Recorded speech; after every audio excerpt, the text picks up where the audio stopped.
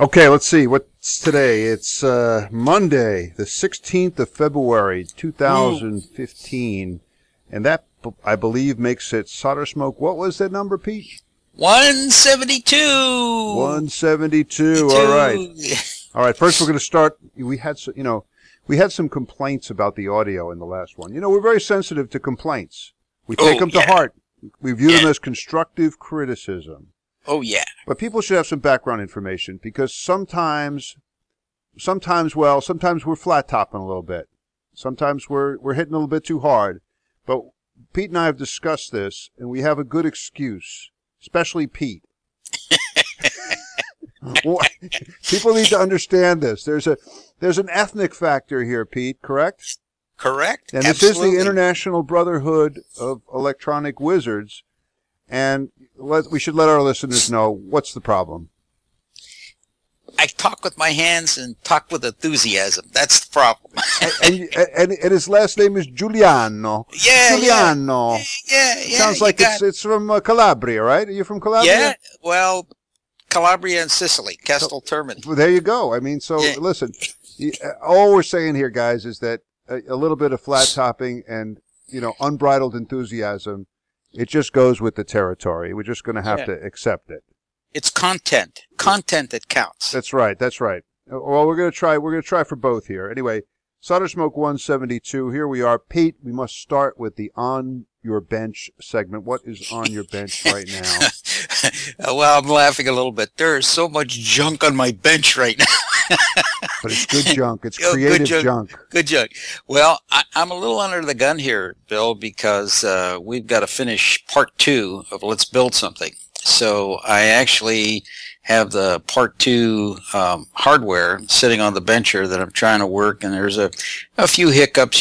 Typically as you build something doesn't work just right. So we're kind of going through that stage. We've got the receiver portion working, and we're shortly to add a few modules, and we'll get the transmitter working, because in about 3 weeks I got to have the article done. Ben and I have to be finished and have to have something working. So right now that's what's consuming most of my time. I saw the video of the receiver, the way I like it, spread out all over the bench, a lot of interconnecting wires, all the stages, all the guts exposed. Yeah. And it sounded fantastic. It sounded great. Actually, I got to complain about the audio. Oh man! Who said? Who complained? Well, it sounded a little low, and there's you got to realize this is a pretty basic, simple receiver. There's not a lot of amplifying circuits in there, so it's to keep it simple. But by the way, before we leave here, I want to share with our audience a real find, a super duper find.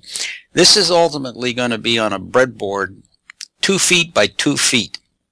So it's 2 foot square wooden breadboard, and the circuits will all be screwed down. And so yesterday, or the day before yesterday, I went into Home Depot looking for a piece of plywood. You'd have to take a home mortgage I know. to buy a piece of plywood. I mean, they don't come in 2 by 2. You got to buy a 2 by 4, and this thing was like $18. And I said, man, I got to find another way. And then I discovered that Home Depot sells this really nice finished drawer material that goes in the bottom of drawers. Yep. And it's slightly less than a 1/4 inch. And that piece is $5.97, and they cut 2 free cuts. So I said, find the middle, cut it in half, I'll glue them together. So now I have this nice 2 foot by 2 foot by 1/2 inch thick piece of plywood for the breadboard for less than $6. Oh, so man. What a find. What a find. Head out to Home Depot. Yeah, Home Depot. Tell them that you're interested in building some drawers. Yeah, there you go. Yeah, no, I'm serious. Sometimes you have to really look through all kinds of opportunities to come up with a good solution that's cost effective. And so I did want to. I'm so enthusiastic about that. I want to share that with our. No, excellent. So but getting back about the audio, you got to give this receiver a chance, because what I found is that when you get a new receiver going, in the beginning, it's like you got to pull that signal out of it. You got to peak it. You got to tweak it. You got to work on it. A lot of people, when they build a first receiver, especially their first superhet, they think they're going to turn it on and bang, it's going to be working like it's supposed to.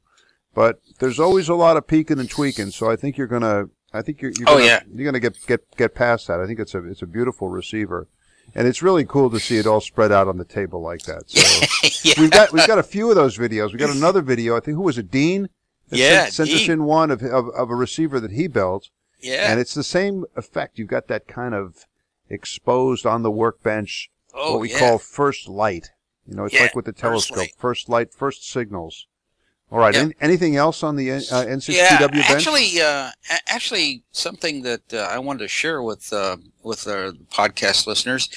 Sometimes suddenly we have a ray of light strikes us and said, man, why didn't I think of that before? I got an email from W9RAS, and he was looking through the internet because he's got a receiver with a Heathkit crystal filter in it, and so he was asking some questions about a project that I built here in 2009.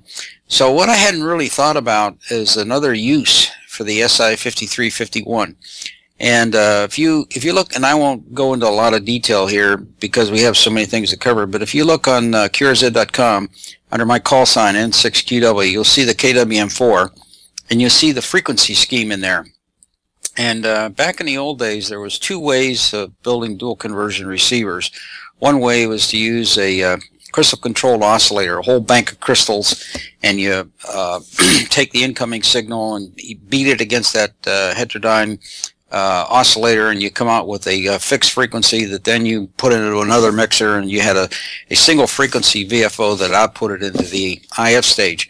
Well, today it's possible to reverse that process a little bit, that the first stage, instead of being crystals, you have a something like the SI5351, which is very stable and can provide the injection frequencies, and then you have a second fixed frequency that you can use for the second conversion, much like I did in the KWM4. So I see a real additional potential of the SI5351 with multiband radio. So just something I got on the bench here that I'm going to explore a little bit, and we can talk about that in future podcasts. Oh, man. It sounds very interesting. All right. Well, I want to, we're going to get back to those crystals here because we're going to have a little bit more discussion about that. But I just wanted to update. I have kind of related developments here. I've been kind of obsessed with 17 meters for the last year and a half or so. But we have to remember that there are other frequency bands out there. And as the sunspots begin to become more and more scarce, we have to start looking lower and lower in frequency. So that was one of the main reasons that I built, and it's been about a year now since I built it, the BitX 2040, my dual bander. You guys will recall it's kind of unusual. It's got the IF at 11 megahertz and a VFO, not a VXO, but I wanted to build a real VFO operating at about 3.7 megahertz. So, you add it and it takes you up to 14. You subtract it, it takes you down to 7. And I had a little arrangement there. There were a number of things that had to happen when I threw the 20 to 40 switch. One was the low-pass filters were switched by a couple of relays. 2, the bandpass filters were switched by a couple of relays. 3, the BFO frequency was shifted because it ended up with one being upper sideband, one being a lower sideband. So I had to switch the BFO frequency.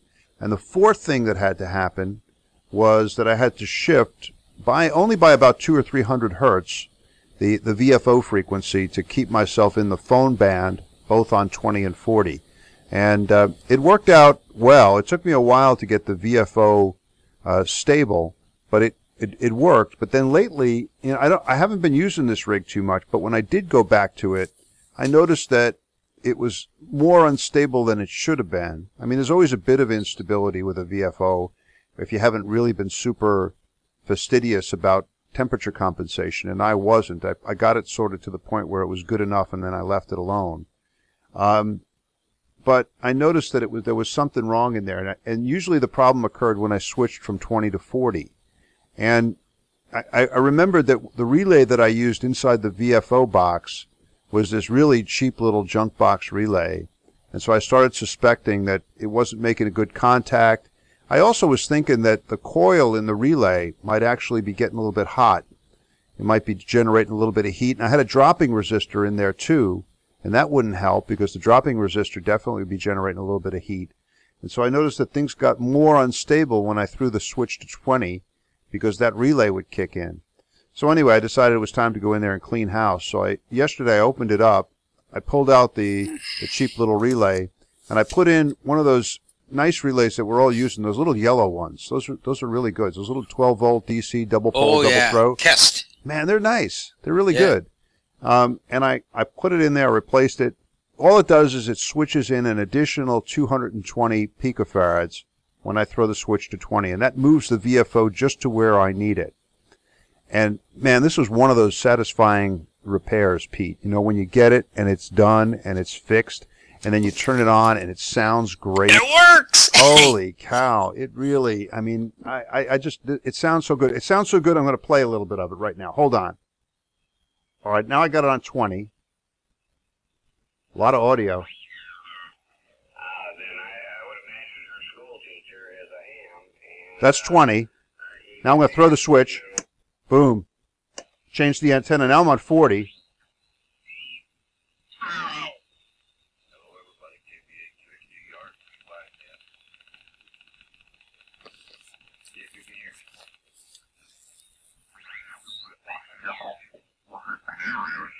Way below zero up there this morning. But the good news is there's no wind. So the wind has calmed down, and as soon as we finish here today, Anyway, that's it. Kind of cool.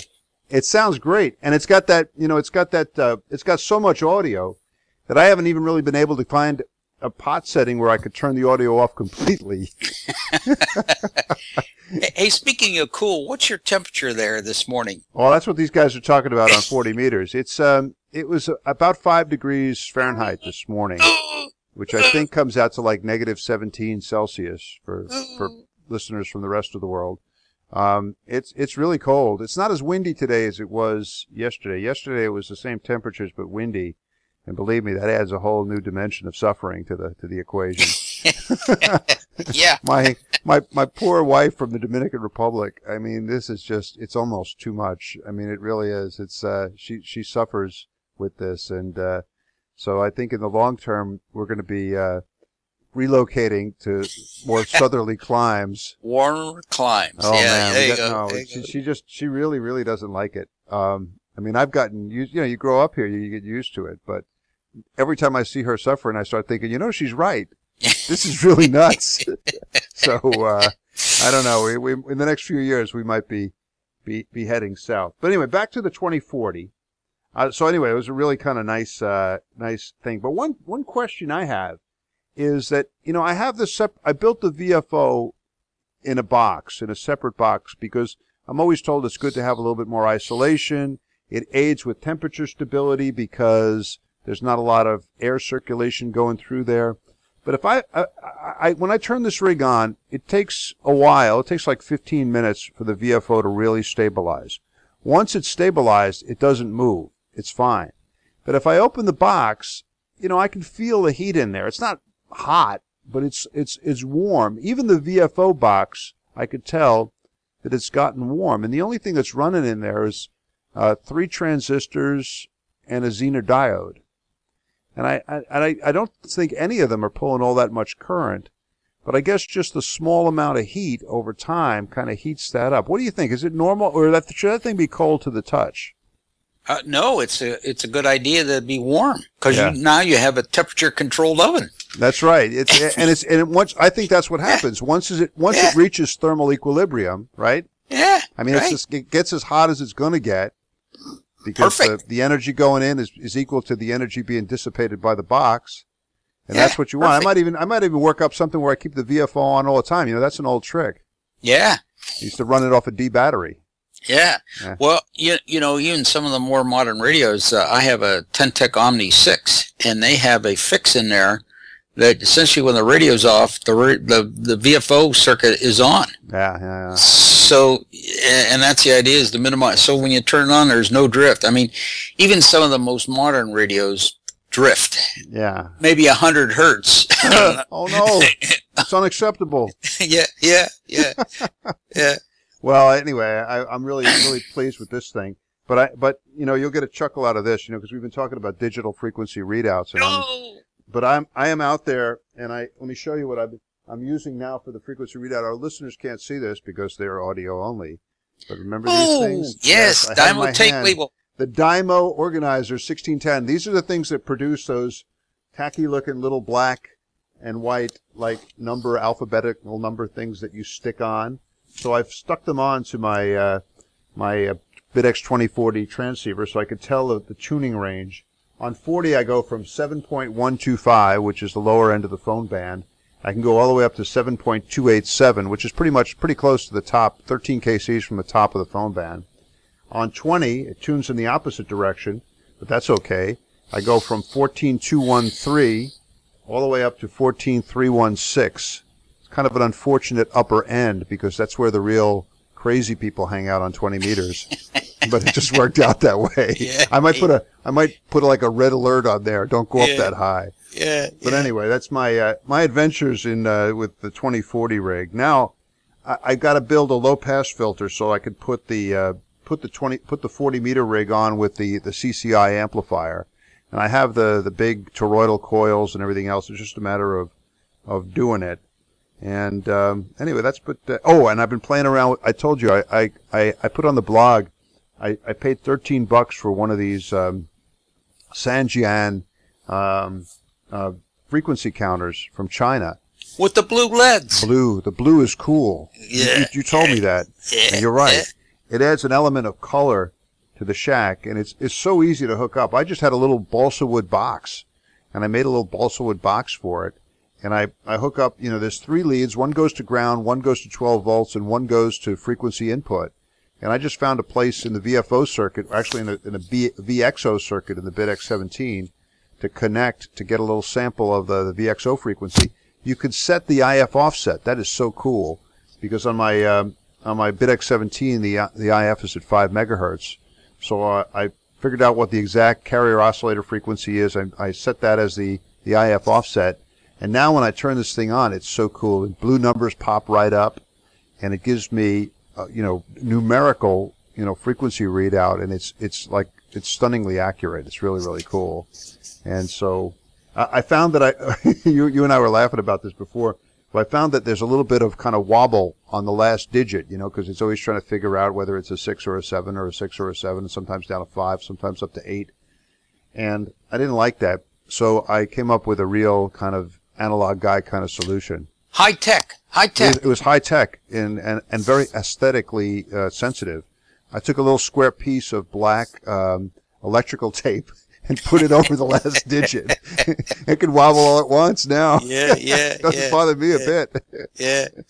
Anyway, that's what I've been doing. I don't have any big rigs on the table, and I feel kind of uneasy about this. Like I should be building another rig, and I feel a rig coming. And I want to tell you, just give you a little preview. You're influencing this in a really significant way. But here's what the new rig is going to be like. It's going to use bilateral amps because I really like that whole thing. But I'm thinking about using Wes Hayward's 50 ohm non-transparent impedance amps because Farhan recommended those at one point. These are amps so that it really doesn't matter what you hang off the output. The input still looks like 50 ohms and vice versa. Right. So, I was thinking about this. I have a motive for doing this because I have a long history of struggle with impedance matching, right? Now, there's a couple ways to do this. You could learn all kinds of network analysis stuff, or henceforth you could make everything you build 50 ohms. That's the way to go. Yeah. I know it's the easy way out, but it might be right for me. So anyway, I might use those bilateral amps. And Pete, you're going to love this. You're going to like this. I'm going to go DDS. Either DDS or some form of digital frequency thing. I know you're right. I'm going to go the full Giuliano on this one. SI 5351. 51, yes. I'm going to do it, and that's a PLL device too. Yes. So I'm going to do it that way, and I'm going to this way I'm going to be able to do both the BFO and the VFO. And then here, this is oh, and I'm going to go with SBL ones for the diode rings. Yes. You know, because in for a penny, in for a pound. Once you got once you're doing, a digital, black box frequency synthesis for the oscillator or the BFO, well, you might as well just, chip it out, go chip to the max. So, even though the SBL1 it's not a chip, it's a little device there, so I'll use that. And then finally, this influence comes from Paul, M0XPD, and that is plug-in filters. I want to be able to plug in not only the crystal filters, but do a plug-in for the low-pass filter and the band-pass filter. Because I'm thinking that plug-in scheme combined with the digital, the SI5351, converts that pretty much into an all-band rig. Yes. And you don't have to do a lot of band switching. So if you've been running it on 17 for a while and suddenly you want to turn it into a 12-meter rig, bing, you just change the filter. You could even leave the crystal filter the same, but the plug-in crystal filter gives you the opportunity to fool around with different IF frequencies completely. It doesn't really matter because you got the SI5351 generating the carrier and BFO frequency. And bilateral amps that are not frequency sensitive. Right. They're broadband. There you go. And you could play around with different bandwidths on the filters. So that is going to be, I think, my rig project for 2015. What do you think? Oh, you're right on the mark. Right on the mark. By the way, here a comment about the SBL ones. In the Let's Build Something, we homebrew the double balance mixers, and we did that for a couple of reasons. One, cost. If you don't have a good source for the SBL ones, which by the way, RF Parts is the place to buy them. They're $4.75 from RF Parts. If you go to Mini Circuit Labs, they get $9 for them. So wow. $4.75 is a lot better than $9. Right, believe me. But we homebrewed it, and in retrospect, that was so you could build everything yourself. It's hard to achieve the performance you get with the Mini Circuits Labs. They're built on a line, exacting specs, and I can see already that maybe the conversion loss in the homebrew is a little worse than you get with the SBL1. So, because I have two identical circuits, one with SBL1s and one with the homebrew, and I can tell the SBL1s it just works better. So. Yeah. But I think you're right about building it for the experience, because, and I'm glad I did. I mean, and I've built so many of these, diode ring mixers over the years. I think, and like I said, if this rig, if kind of the philosophy behind this new rig is going to be, kind of a deviation from my, radical analog discrete component fundamentalism. Might as well go all the way. In for a penny, in for the pound, like they said. So, okay, why not? Woohoo! I might even put an LM386 there at the AF amp. Oh, I know, it's painful, but you set me down this road. Once you start with those chips, it's like, what it is that SI5351, it's like a gateway drug. You start using it, next thing you know, SBL1s, and before you know it, Pete, LM386s. Just say no. Say no, my friend. Actually, the preferred circuit is an NE5534 driving in an LM380 for 2 watts. 2 watts of audio. You're like a drug pusher over there. You know that? All right. Let's see. All right. So that's all I got on my bench now. Maybe we should go to the news you could use segment. Yeah. Ta-da! Bing. Radio Shack's going under. We knew that was coming. Yeah. I felt bad for them. When they announced that they were going to go into that their saving kind of strategy was to sell Arduinos. I said, oh, man, I said, look, I live in a really high tech area. I mean, there's a lot of high tech stuff going on around here, and we have a Radio Shack. We had one right down the street, and I said to myself, how many people realistically are going to walk into that place and say, I want to buy an Arduino Nano? Yeah. It's just not going to happen. At $40. At $40. Well, not only that, when you can get them on the internet cheaper and they deliver them to your house and you don't have to go out and deal with the Radio Shack. So anyway, I think it's a loss. I know people have been complaining and making fun of the Radio Shack guys for all these years, but I'm going to miss them because it's really nice to be able to just go down to the end of the street and buy, some 0.1 microfarad bypass caps, or 2N2222 transistors and all that. Fuse holders. All this stuff, you needed it. Yeah. Well, now we're just going to have to go completely mail order. I don't know. More worrisome. Another closure that radio amateurs out there might not be aware of. I discovered, to my dismay, that our good friends at Jan Crystals. Remember Jan Crystals? Yep. And I guess Jan stood for Joint Army-Navy, right? Right. Yeah. Jan Crystals. They still have a website. They still have an email address, and it still talks about crystals. But I sent them an email asking for a quote on a couple of crystals, and they sent me a nice email back saying, "Sorry, we're not in the crystal business anymore." That's a shock, man. I've been using those for a long time. They were always very nice, but I guess technology marches on. Well, that signals another aspect of this, Bill, is that a lot of the old boat anchors, you relied on places like Jan and ICM to sell you replacement crystals, because a lot of those boat anchors are 50 years old now, and the crystals go a little south, and those used to be places you just tell them you want a crystal for a Drake or a Collins or a Helicrafters, and they said, yeah, we can make it. They knew what the specs are. No, they could grind them. I have crystals like that from Jan and the Drake 2B. Yeah, absolutely. Yeah. So, but okay, I found out Bomar won't do it unless you're buying in quantity, but International Crystals, ICM, that you just mentioned, International Crystals out of Oklahoma City, still will make you custom-made individual rocks. Because I was looking at, shows you, I haven't been completely won over by your DDS stuff there, Pete. I'm still clinging to the old ways. And I was looking at a couple of crystals for 23 megahertz, so I could use it in my other, BitX receiver, and they'll make them, but they want $23 for a crystal, $28. So, man, then you're getting to the point where you could just do the AD9850 and the Nano, or the SI 5351, and get all the frequencies. Yes. With a readout. Oh, I don't know. I'm getting lured in. Anyway, since we're talking about businesses and companies, you always have to remind me. The Shameless Commerce Division. Yes, man. yes. The SCD. Yeah. Okay. Thank everybody who's been doing their Amazon shopping through the website. It has been helping. We have been using it for radio-related items. So again, when you think Amazon, think Solder Smoke. Just go to soldersmoke.blogspot.com. Up in the upper right, there's a little search box.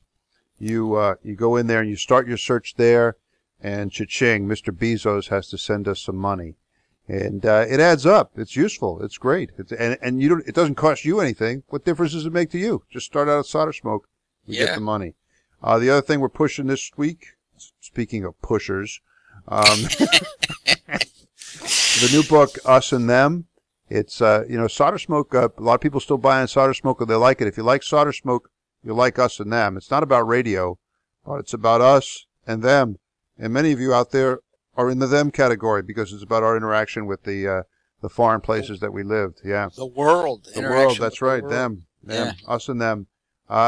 We think you'll like the book, and maybe it also that I know a lot of people have Solder Smoke playing, and their spouses are listening, and I know that the travelogue section was always very popular in that part of the family. So maybe your family members might like Us and Them. And then finally, one thing I'll let you guys know about. If you look on the Blogspot page, there's a couple places where you can subscribe to email alerts, so that every time I put something up on the blog, you get an email alerting you to it. You just enter your email address in the little box, and then you'll get an alert, and it's pretty useful. Also, there's a box there where you can subscribe. You can also subscribe to be alerted to comments, and this might be useful for some people, because every once in a while somebody will put a comment on a really old article. And unless you have this alert set up, you might not become aware of it, and it might be something that you're interested in.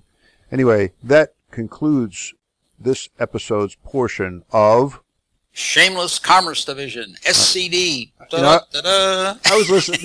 They're playing Card Talk reruns. Yeah, those guys are geniuses. Yeah, they really are.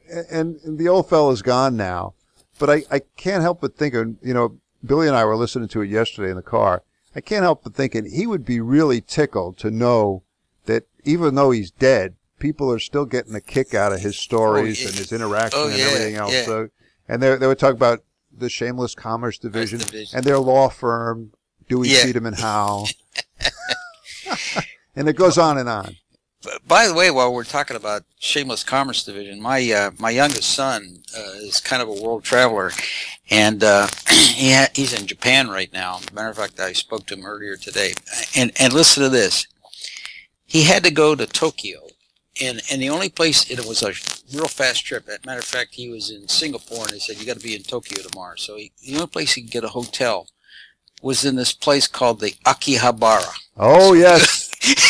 So he's right in the middle of this electronics district. 200 feet from the hotel where he's staying is electronics heaven. So you know what he does? He goes in there and takes all these pictures and sends them to me.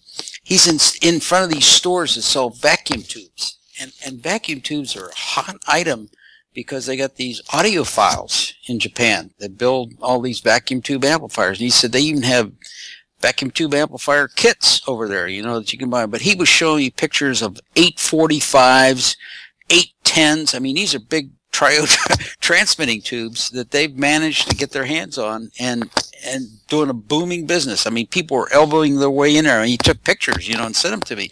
So I said, wow, oh, man. So I wish he could have get me a few things, but it'd be kind of hard to get that stuff back. But anyway. Oh, man, we used to have a one of our loyal listeners, Jonathan San, was over there. Jonathan Hayes was over there, and he used to send us reports from Akihabara. I could never pronounce it as well as you did. That's pretty good. Akihabara. Oh, man. Yeah. Arigato. Arigato. Hey, listen, before we go on, I have diagnosed an audio problem here, Pete. Uh-oh. Your collar is rubbing up against your boom mic.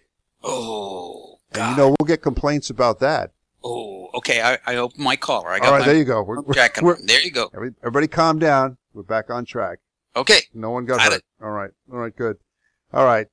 Okay, I think it's time to update on the Mighty Midget project. The Mighty Mite, not the Mighty Midget. That's another project. Too many M's. The Michigan Mighty Mite.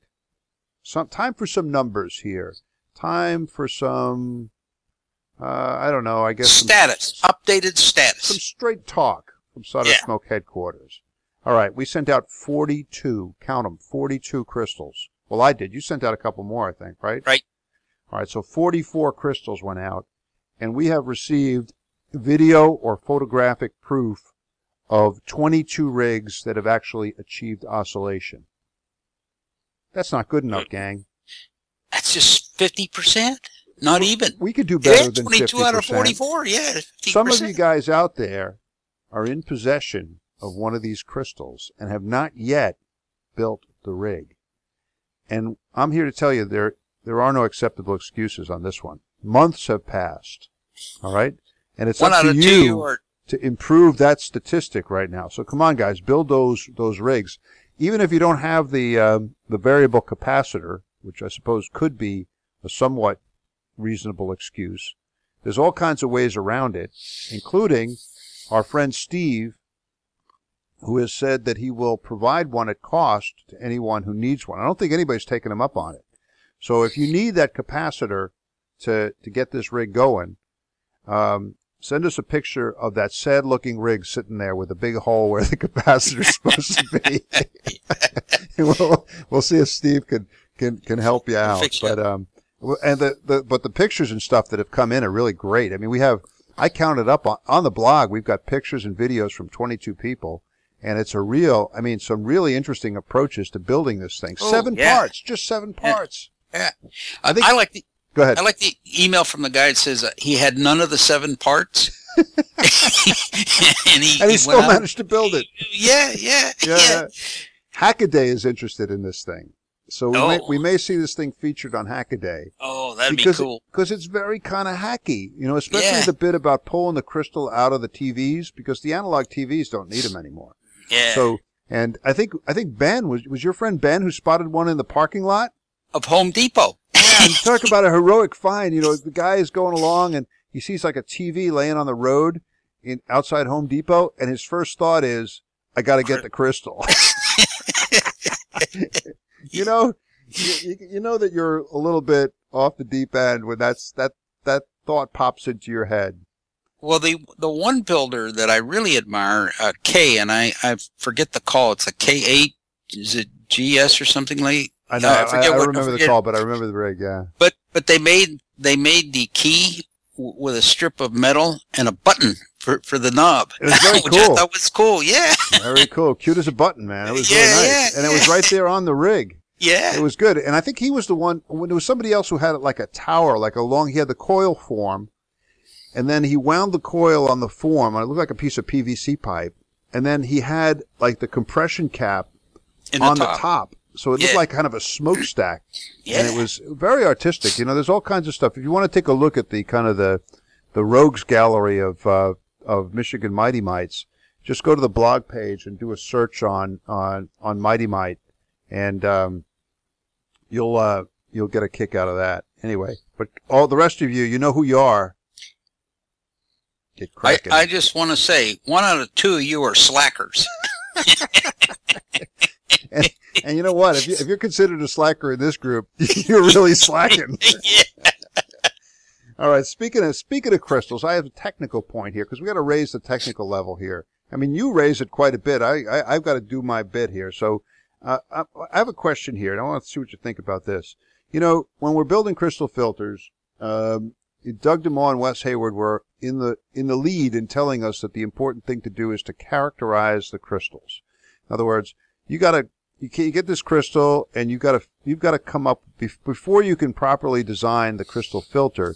You've got to know what like the equivalent LC values are for this crystal, the motional inductance. I think they call it. Is it the motional capacitance too? But it's LM, CM.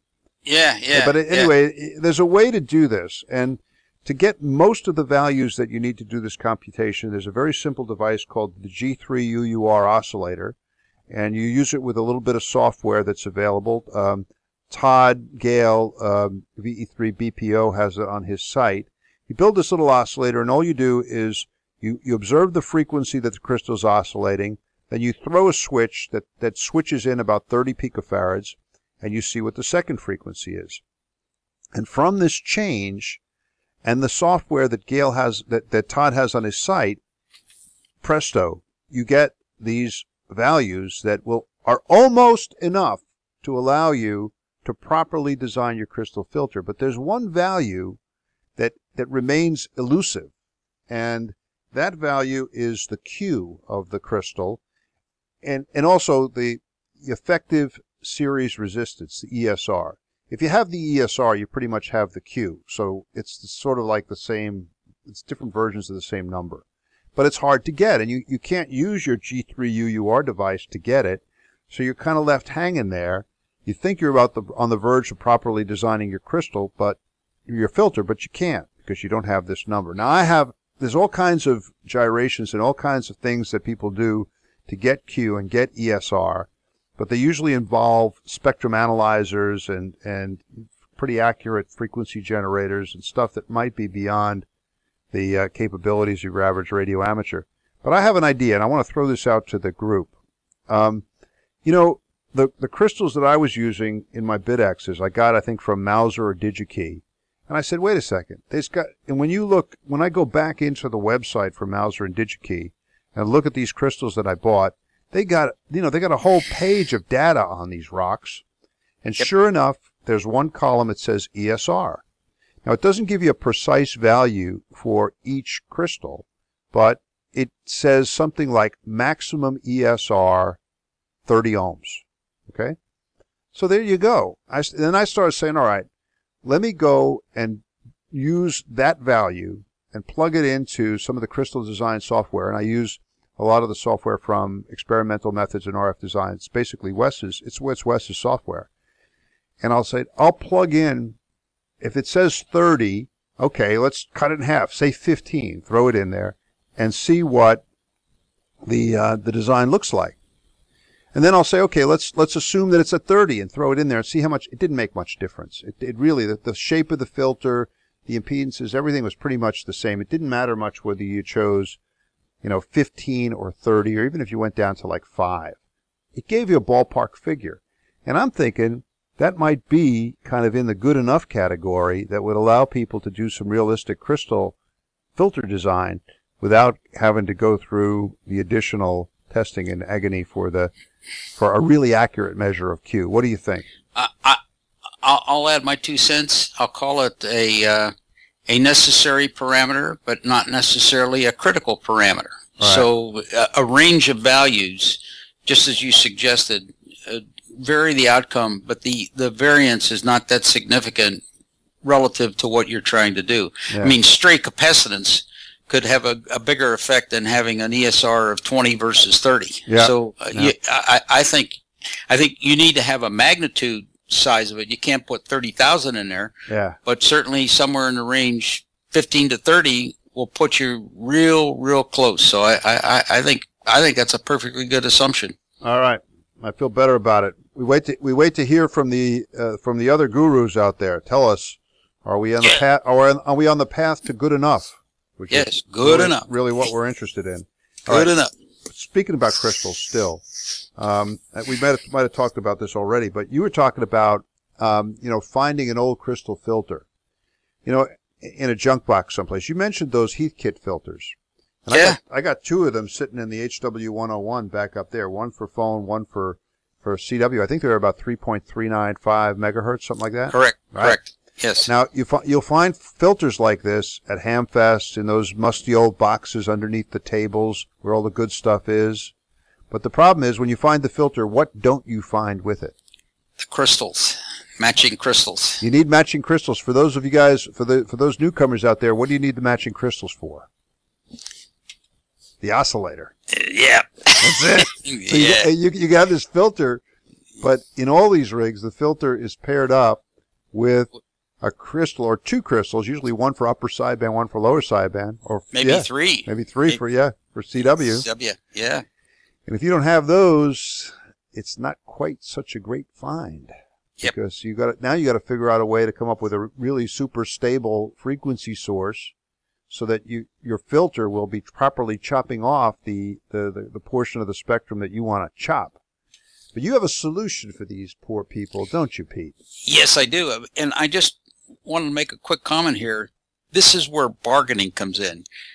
When you spot one of these filters, you say, God, that's no good without the matching filters. I'll give you $3 for it. Or better, you could look really excited and say, wow, this is great. Then do you have the matching crystals? Yeah, there you go. And then when they say no, then you put on sad face. Yeah. Oh, man. I'll give you $3 for it. That's useless. Holy cow. Might be a nice paperweight in the shack. I can't. Maybe I could use it with the slingshot when I'm putting an antenna up or something. But yeah, $3 max. Okay, so enter the SI 5351. Yay! And because you can essentially tune the output of the oscillator, what you need to do is find out what the upper and lower sideband frequencies are, CW, and you just write your Arduino sketch. Says, okay, if I want upper sideband, you can do it with a toggle switch. Upper sideband, throw it here, put this frequency in, and out comes upper sideband, out comes lower sideband. And by the way, those Heathkit filters, they're physically large, but they're really quite good. They got an in and out of about 2K impedance, and the bandwidth is about 2.2 kilohertz. Nice sounding. They're nice sounding filters. So don't tempt me. That HW101 has been on the chopping block many times. So, by the way, I built a bilateral amp circuit with the with that Heathkit filter in it. So the circuit diagrams exist, Bill, when you're ready to do it. Oh man! All right. But that's a real boon that you suddenly where you're stuck that you can't find them. And I got to be honest with you, I actually found and I had a SB 101 and HW 101 that I fixed and recycled, and those crystals over time age and they were off. Wow. And I had a batch that I bought, and I was able to swap some in and get the thing fixed. But I got to tell you, $28 to get a crystal made is kind of exorbitant, especially when you get the filter for $3. I know, man. Well, And I want to tell you, I got a filter. Listen, I'm actually turning over a cassette tape here. Can you believe it? We have backup upon backup because we don't want to lose any of this tribal knowledge that you're putting out here, Pete. So we're backing you up with several different systems. Oh, there you go. Good stuff. But anyway, talking about filters and crystals, Steve Snort Rosin Smith out there on the left coast a while back sent me the only Yaesu item that I have in my entire ham shack, and that is a 9 megahertz filter out of an old Yaesu. Oh, yeah, but Steve's a smart guy, and he sent me the board, and on the board are the associated crystals. So I have them sitting here, and that's waiting someday. That 9 megahertz IF could be very useful. So one of these days we'll do something with that. But hey, I want to throw in just along the lines of what you were just saying about using the SI 5351 in an older rig, and this is something that popped into my head, and I'm thinking about doing this. When I first got on 17 single sideband, I had built this a separate receiver and a separate transmitter, and so every time I would old timers will know what I'm talking about. You have the zero beat. You hear a station you want to call, you hit the spot button, you zero beat it, and then you can speak to them. But it's pretty barbaric for those who are accustomed to a transceiver. But anyway, I still have this transmitter and I still have the receiver. The problem is they're operating with two different IFs. The transmitter is using crystals out of an old Swan 240. The IF was 5.173 megahertz. All right, it's got a lattice filter. Somebody gave me this rig in the Dominican Republic. I took it apart. I wisely kept the crystals, all the crystals for the filter and the associated oscillators. So I had that. That became the heart of this first sideband transmitter that I built back in the Azores. Later on, I got the bare bones superhet that Dale Parfit made, and I got that. Now Dale has the IF there on 5 megahertz, right? So it's not simply a matter of using the same oscillator for both rigs. It's just not going to work. But the SI 5351 could come to the rescue, correct? Correct. I could set it up so that I have one VFO providing the required frequency for the transmitter, and the other VFO from the same device providing necessary freq for the receiver, and the readout being the actual operating frequency, correct? Correct. Man, that is really cool. Yeah, as a matter of fact, you can either do it with one knob or two knobs. I'm going with one. Okay, one knob, all you do is it would be offset by the difference of the two IFs. Right. So that the frequency being generated, one will be higher or lower depending upon which one is which. So you tune the knob, you read the display, and both rigs will be on the same frequency. I might even put the receiver in the same box. How about that? There you go. Holy there cow. You go. We're talking transceiver here. Yeah. So when I moved to the southern location, I can take that with me. Oh, yeah. And leave this station intact up here in the Great White North. Yep. Man, good stuff. That'll work. All right. Pete, this brings us, now all this talk of modernity brings us to modern radio. This is the modern radio segment of the show. And I guess we should start out with Duane's SNA Junior.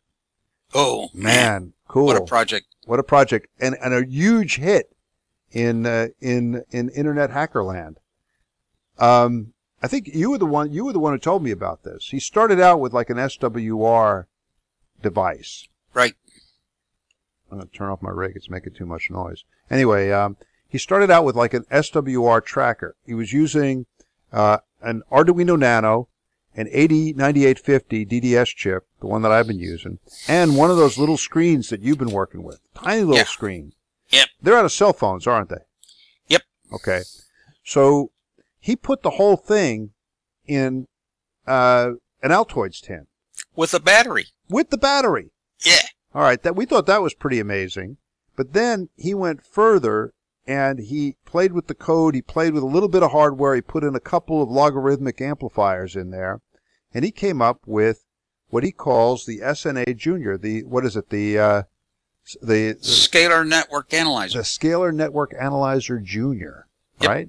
And so what he was doing, and this really kind of resonated with me, no pun intended, but he was taking this thing and using it to sweep filters. He started out with a low-pass filter, and sure enough, on the screen, you see the bandwidth curve of a well-designed low-pass filter.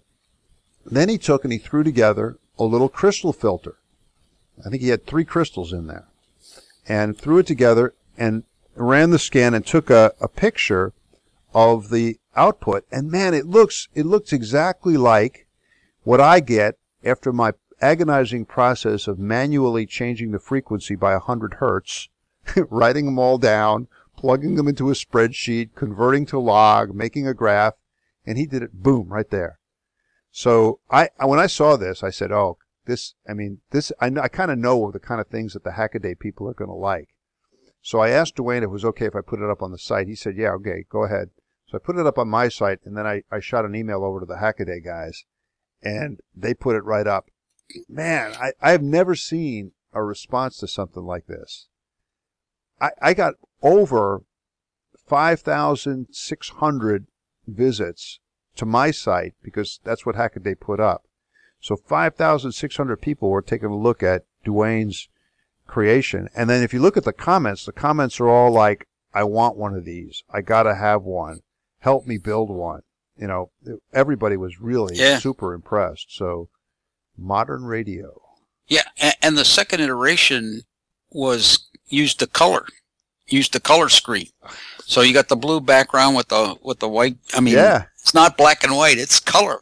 Oh man, fantastic! So great stuff. I mean, and now there's something else we got to mention here, and this one was scary because this one almost caused Pete Giuliano to take a trip to the dumpster, but he was pulled back at the last minute.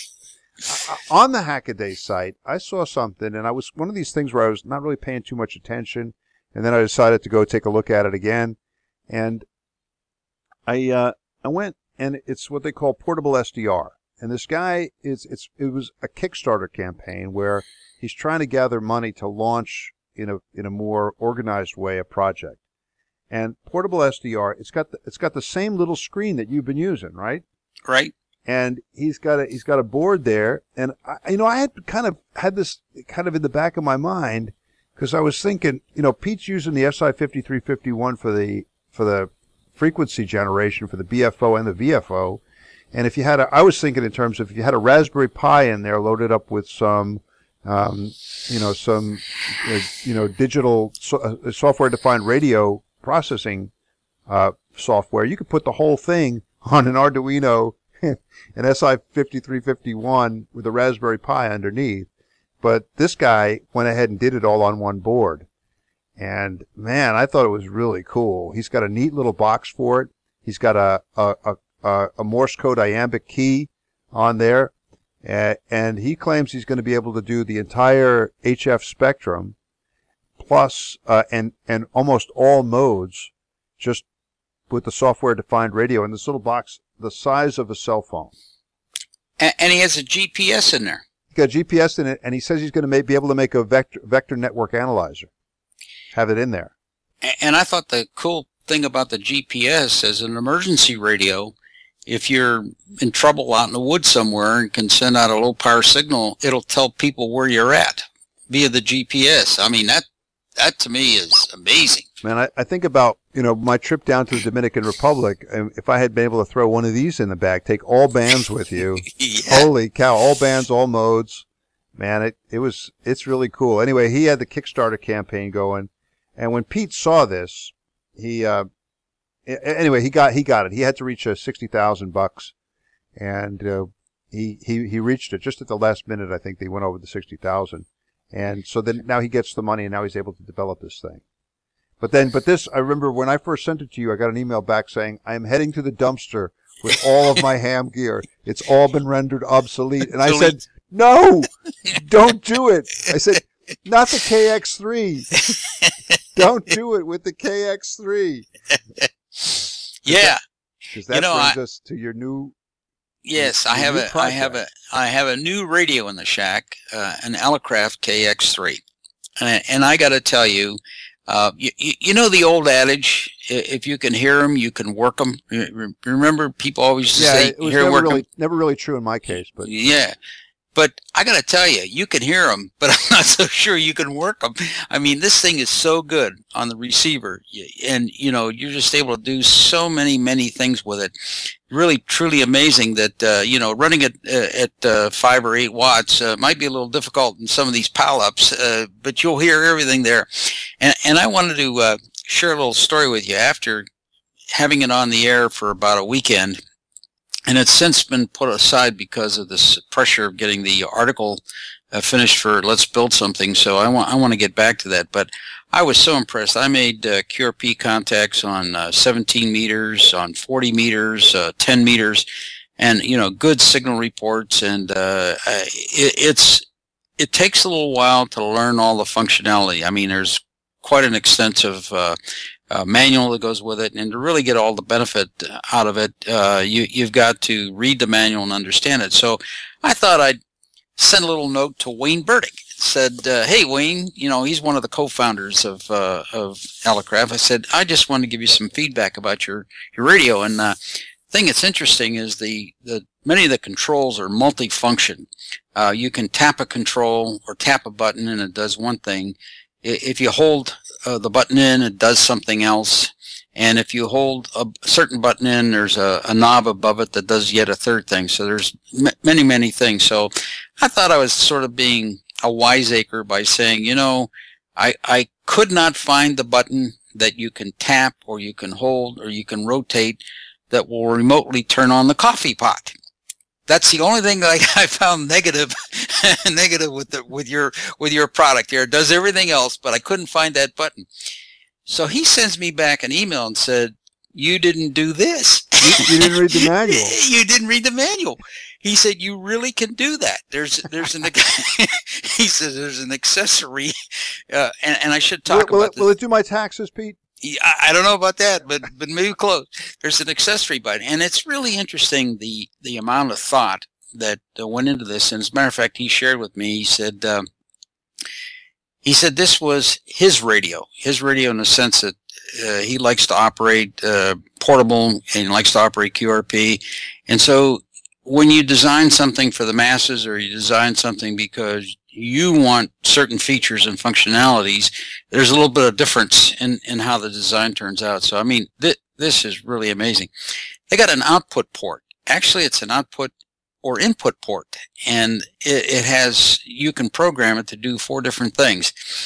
If you want to use it as output to control a linear amplifier by putting one code in, when you key it up, it'll produce a 0 voltage, like maybe you need a relay closure. Or you can produce 3 volts, so it's a logic level. So you can run that into some sort of logic circuitry to key a whole bunch of things. Or you can program that specific port to be an input port. And I'd say, well, why would you want to do that? And the reason is if you're remoting the radio, you can send a signal into that port and essentially via the internet turn that radio on, because that's now an input port instead of an output port, and it'll respond again to 0 or 3 volts. So I actually been thinking about how to turn on the coffee pot remotely, and it involves an Arduino and the KX3. But I mean, superlative receiver, tremendous amount of functionality, and what's hard to believe is the price point. I mean, this is truly amazing what you get in that box, and it's small. And as a matter of fact, the other thing that struck me is back in the early 70s, when 2 meters first became very popular, they used to talk about the 2 meter bricks. I mean, some of the 2 meter radios were like a brick. They're about the size of a brick. Well, this is about the size of a brick, but it's a lot more than what you see in the 2 meter. So my hat is off to those guys. And what I hope to do is I spend a little more time actually playing with the radio in its various aspects. I'll share with you what I've learned and what I've experienced. But I got to say, high marks. I mean, superlative receiver, lots of functionality. Lots of opportunities. You can passband tuning, noise blankers, noise reduction. Audio filters. Pretty easy to switch between the modes. upper sideband, lower sideband, CW. They even have expanded single sideband. You know those guys with the big booming voices and sideband. My audio is mellowy, not yellowy. And they even have an EQ on receive and EQ on transmit. Oh, so man, we you could. you could get, if you got to be careful, Pete. You can get lost in the EQ settings for years and years. But they're there. They're there. I mean, and it's in this box that's the size of a brick. I mean, that's what I got to keep telling myself. It's amazing, and just things that they have done to really put a lot in there. And the receiver is just absolutely stunning. That's the word I used when I emailed Wayne. So save your pennies, guys. This is a radio. This is something. It's gonna be great because we'll have you. Let's do it this way. Every time you come on, every time we do a show, you'll do a segment on what you've learned from the KX3 because it's a way for us to keep in touch with the cutting edge. Because it really is. I'll take care of the trailing edge, and you and the KX3 and Wayne will be on the cutting edge. Well, the other thing too is they have software updates. I mean, I saw that. I was looking at some guy's website. He was talking about how he was updating his software. Yeah, I mean, it's just, there's changes or improvements. It's not, you have to send the radio back. You just plug it in the internet and hook it to your computer and you get the latest updates. So it's really amazing. And the other good thing about it is, as we said before, it's great to have such a great radio coming from such a great group of people. And Wayne and Eric and everybody at Elecraft, they're just such nice folks. And they've got their roots really in ham radio. So, it's just fantastic stuff. So, all right, we'll be looking forward to more KX3 reports. Hey, one thing else I wanted to mention. You got a new video out, and we were talking about that before, but make sure everybody looks at it. It's on the on Pete's Let's Build Something resource site. I got a link to it up on the blog. I'll embed the video there on the blog too, so you guys can see it. But it's the new receiver in action. Very, very cool. And I was really excited to see in that video, Pete, that there's an extra bonus band possibility in this project. Not only are we talking 40, but we're talking about 17 meters. Yeah. Man, you're hooking me on this one. I might have to build this one too. Yeah. All right. Just a toggle switch and some lines of code. That's all you need. I'm tempted. All right. Listen, now we do have to keep up with some tradition here. So, and we haven't been doing this in recent segments, but let's do a pause here. Ooh, that's awesome. All right, that's where I put in the gong. So we're in the Solder Smoke mailbag segment now, and we got a nice one. This was, I thought, really interesting. I don't know if you saw it yet, Pete. We just came in this morning from Bob N7SUR. Bob is out there in the Salem, Oregon area. I know that's part of the country you're familiar with. And he went to the Rick Reel Ham Radio Hamfest. Is that what they call it? Do they call it Rick Reel? Yeah, Rick Reel. Anyway, he was talking a little bit about how the audience he had kind of a science project display on home brewing, and he said he was kind of underwhelmed by the audience interest in it. But then I'll read you this segment of the letter because I think it's really interesting. He says. In the course of the morning, two guys approached. One was in his 70s, the other much younger. The older guy had a look of familiarity. He looked like a guy in the Solder Smoke blog. Bill, N2CQR, was pictured sitting with him in California over coffee. I blurted out, "Are you ZOI?" He replied, "Yes." And I told Wes Hayward, W7ZOI, it was nice to meet him. That was a bit of an understatement. Yeah. Man. What a surprise. You're standing there, at your homebrew kind of science fair project kind of thing, and who pops in but Wes Hayward. But it gets even better. Watch this. He goes, with Wes was Jeff Dam, WA7MLH, who built many of the circuits included in the book Solid State Designed for the Radio Amateur. I always loved Jeff's rigs. I've commented on this before because they added an element of the real radio amateur there because they were always, let's face it, and he would say it, a lot of them were really ugly in their, the QST and the ARRL would always have these circuits where every wire was at a precise 90-degree angle, every wire was precisely cut and everything else, and there was nothing, you always got the feeling that I could never build that. But you looked at Jeff's, rigs, and you think, well, yeah, I could probably do that. Anyway, let's say it says, I suggested to Jeff that he no longer looks like a hippie, which is the style conveyed by his webpage. Jeff said that he had recently cut his hair. We spent more than an hour sharing ideas and discussing various topics. My focus was on encouraging experimentation. Kit building may be a nice first step. I want to see builders pursuing more advanced investigations. Wes noted the software and simulation tools available for free. It's never been a better time to try out ideas. Wes commented on the contribution of amateurs and how we often have fewer restrictions in pursuing our interests. He emphasized measurement tools. I should look more at noise figure in my receiver experiments. He was very supportive, which contrasts with my recent experience on various internet groups. So I'm sorry about that, Bob, but I'm glad you got... no, it goes on. Wes and Jeff were looking for Rick Campbell, KK7B, and Bob Larkin, W7PUA. The Imagine. 4 biggies. I know. The 4 biggies. Yeah. Imagine the 3 authors of experimental methods in RF design, EMRFD, frequenting a little hamfest in rural Oregon. Yet few people knew they were there. Yeah. No man is a hero in his own country. Yeah. Old phrase, something like that. That was good. And the one other thing I want to mention, and so long as we're in the mailbag, I happened to be on Facebook yesterday, and Farhan popped in.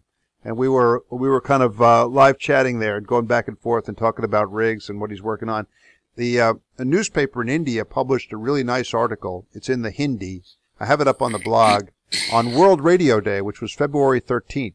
And they interviewed Farhan about radios that he knows and loves. And they have a nice picture of them there with some of his favorite receivers. And he talks about, the knack and being a kid interested in radio and how he stuck with it. I thought that was really nice. But as we were going back and forth, we talked about a bunch of different things. He mentioned the movie, The Imitation Game, that he had seen about Alan Turing, and he said that he spotted an HRO receiver in the movie. I don't know if you saw it. Yeah, I did.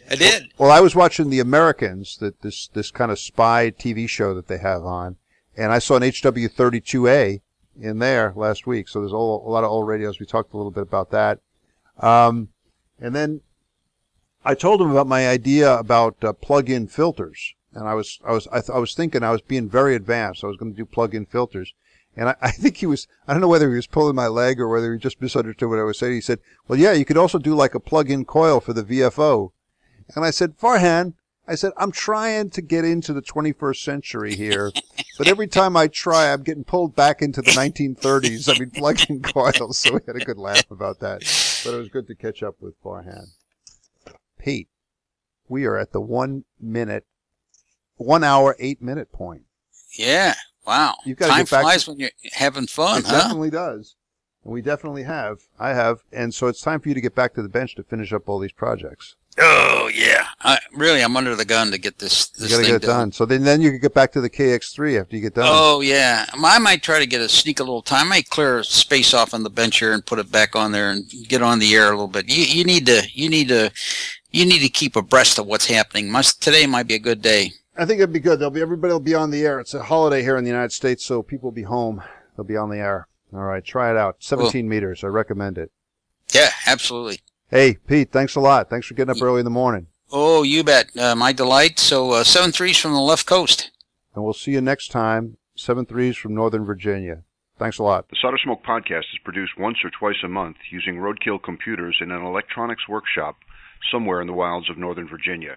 The podcast is available via iTunes and directly from our website, soldersmoke.com.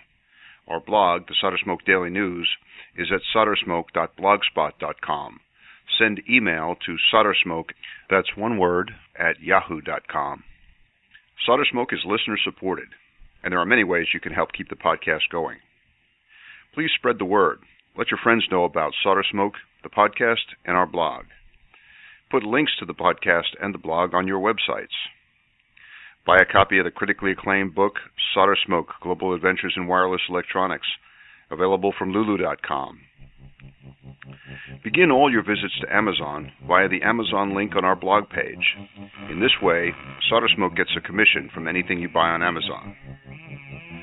Buy some of our attractive Solder Smoke t-shirts, coffee mugs, and bumper stickers at the Solder Smoke store at cafepress.com.